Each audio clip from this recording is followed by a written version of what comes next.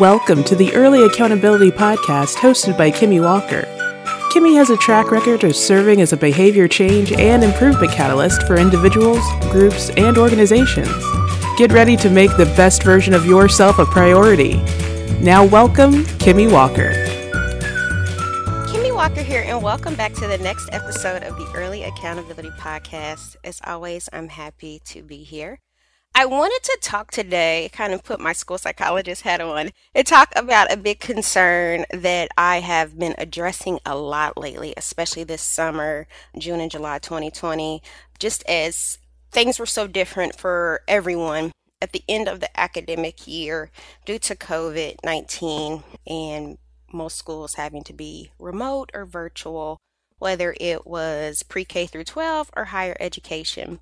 So there has been a lot of concerns raised by different individuals, whether they be parents or adult students themselves, just with the academic outcomes and how they were able to achieve their goals for themselves academically during COVID. So what we were dealing with was a lot of e-learning, and a lot of times e-learning was not a lot of instruction for some. So it was really relying on whether it's be the individuals or parents of students to do like a lot of teaching or step in. So there has been a lot of, for some just difficulty with matriculating forward, navigating through difficulties academically, if it's just a subject that is hard for you, or just learning what you need to learn to move forward. So I wanted to talk about things that individuals could do, whether they're parents or students themselves, as we get ready to go back into fall and what that might look like for different. So we might be going back in person. I know some schools will be going back in person. I know some schools will not be going back in person until January 2021. I know that some might be having a hybrid where there might be some days in person, some days remote. I know it can just look different for a lot of different people. And even with that, I think too, we have to kind of take in that we don't know if it's going to stay that way forever. So I know there are some universities that will go up until fall break or Thanksgiving break, and then the students won't return. They'll do some of their in-person stuff at the beginning of the semester, other things remotely. So it's just up in the air. It can look different for so many different people. And who's to say, as we've learned from COVID-19, what we think may happen may not be what reality is. We don't know that schools may return and there might be a change and a lot may go back remote. So I wanted to talk about how you can still have academic excellence or still work towards the best version of yourself academically during COVID, especially now, even during summer break for many have less classes or no classes right now, how you can kind of prepare for the fall now, which I think is so important. I think a big thing is right now to kind of still keep the brain turning. When students return to school in the fall, especially the pre-K through 12 kids, we can expect them not to remember everything they learned the prior year. So generally speaking, students may retain about 70% of the information they learned from the prior year. So we expect a little bit of what we might call the brain drain over the summer.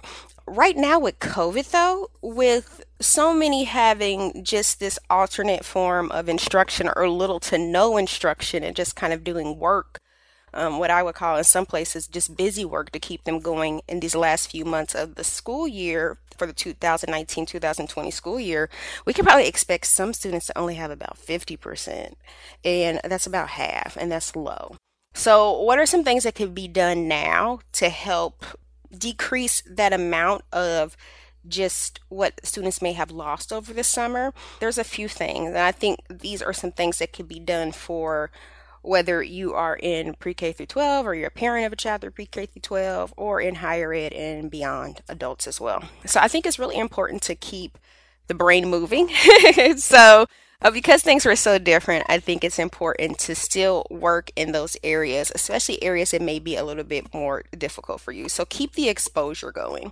So whether that's making sure that we're reading every night, reading that specific content, or working through certain problems every day, night, what have you.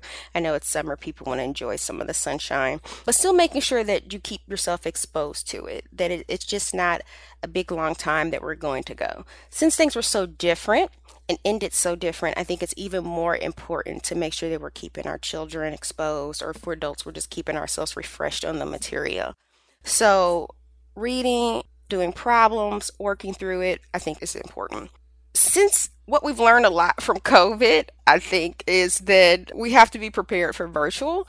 So one thing I would recommend too is trying different modalities. So if you're trying traditional textbook, try to do some things online too, whether it's going back to modules that were put up before, watching presentations on the information, whether it be on YouTube or whatever portal that your school or university may be looking. Just go back and re-expose yourself to that and be prepared that that might be a reality going forward. So keeping yourself kind of flexible in the format and the way that you digest things, I think will be very good as well.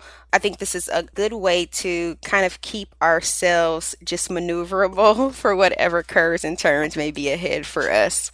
Look for whatever resources also might be available if there were areas of deficit or areas of difficulty, especially remotely. So there's a lot of things that I've seen where people are offering tutoring or free tutoring or very low cost tutoring. See what options are available out there, even virtually right now, to see where you might be able to help pick up with some pockets of deficits that may have existed. Or, like I said again, just to kind of keep your brain turning and make sure that you are really secure in your knowledge base. I think this is a really good one too, because it goes back to kind of getting more comfortable with gaining information in a different format than one might be used to. And I think this is very important too. I know some communities is not as easily accessible.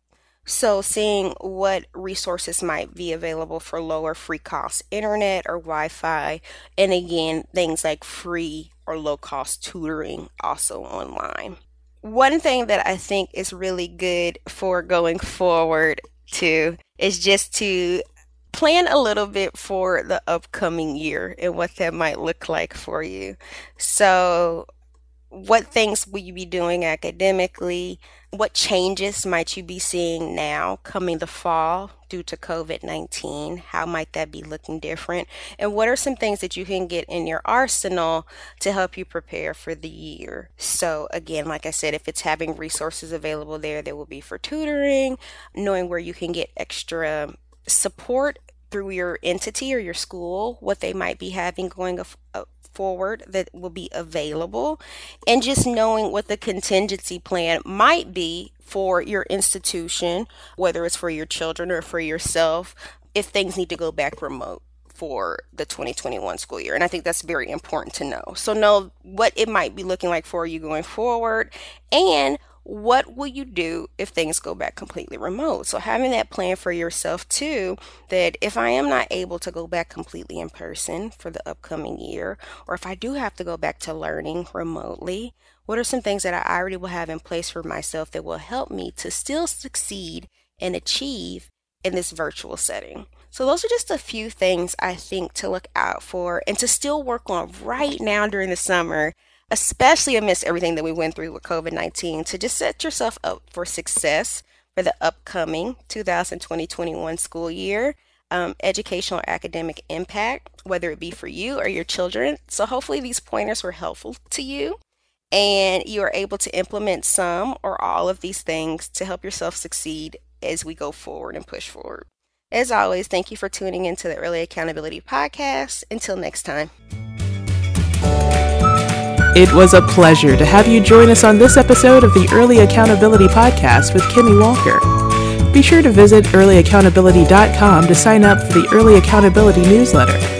We look forward to activating your greatness and helping you reach your goals.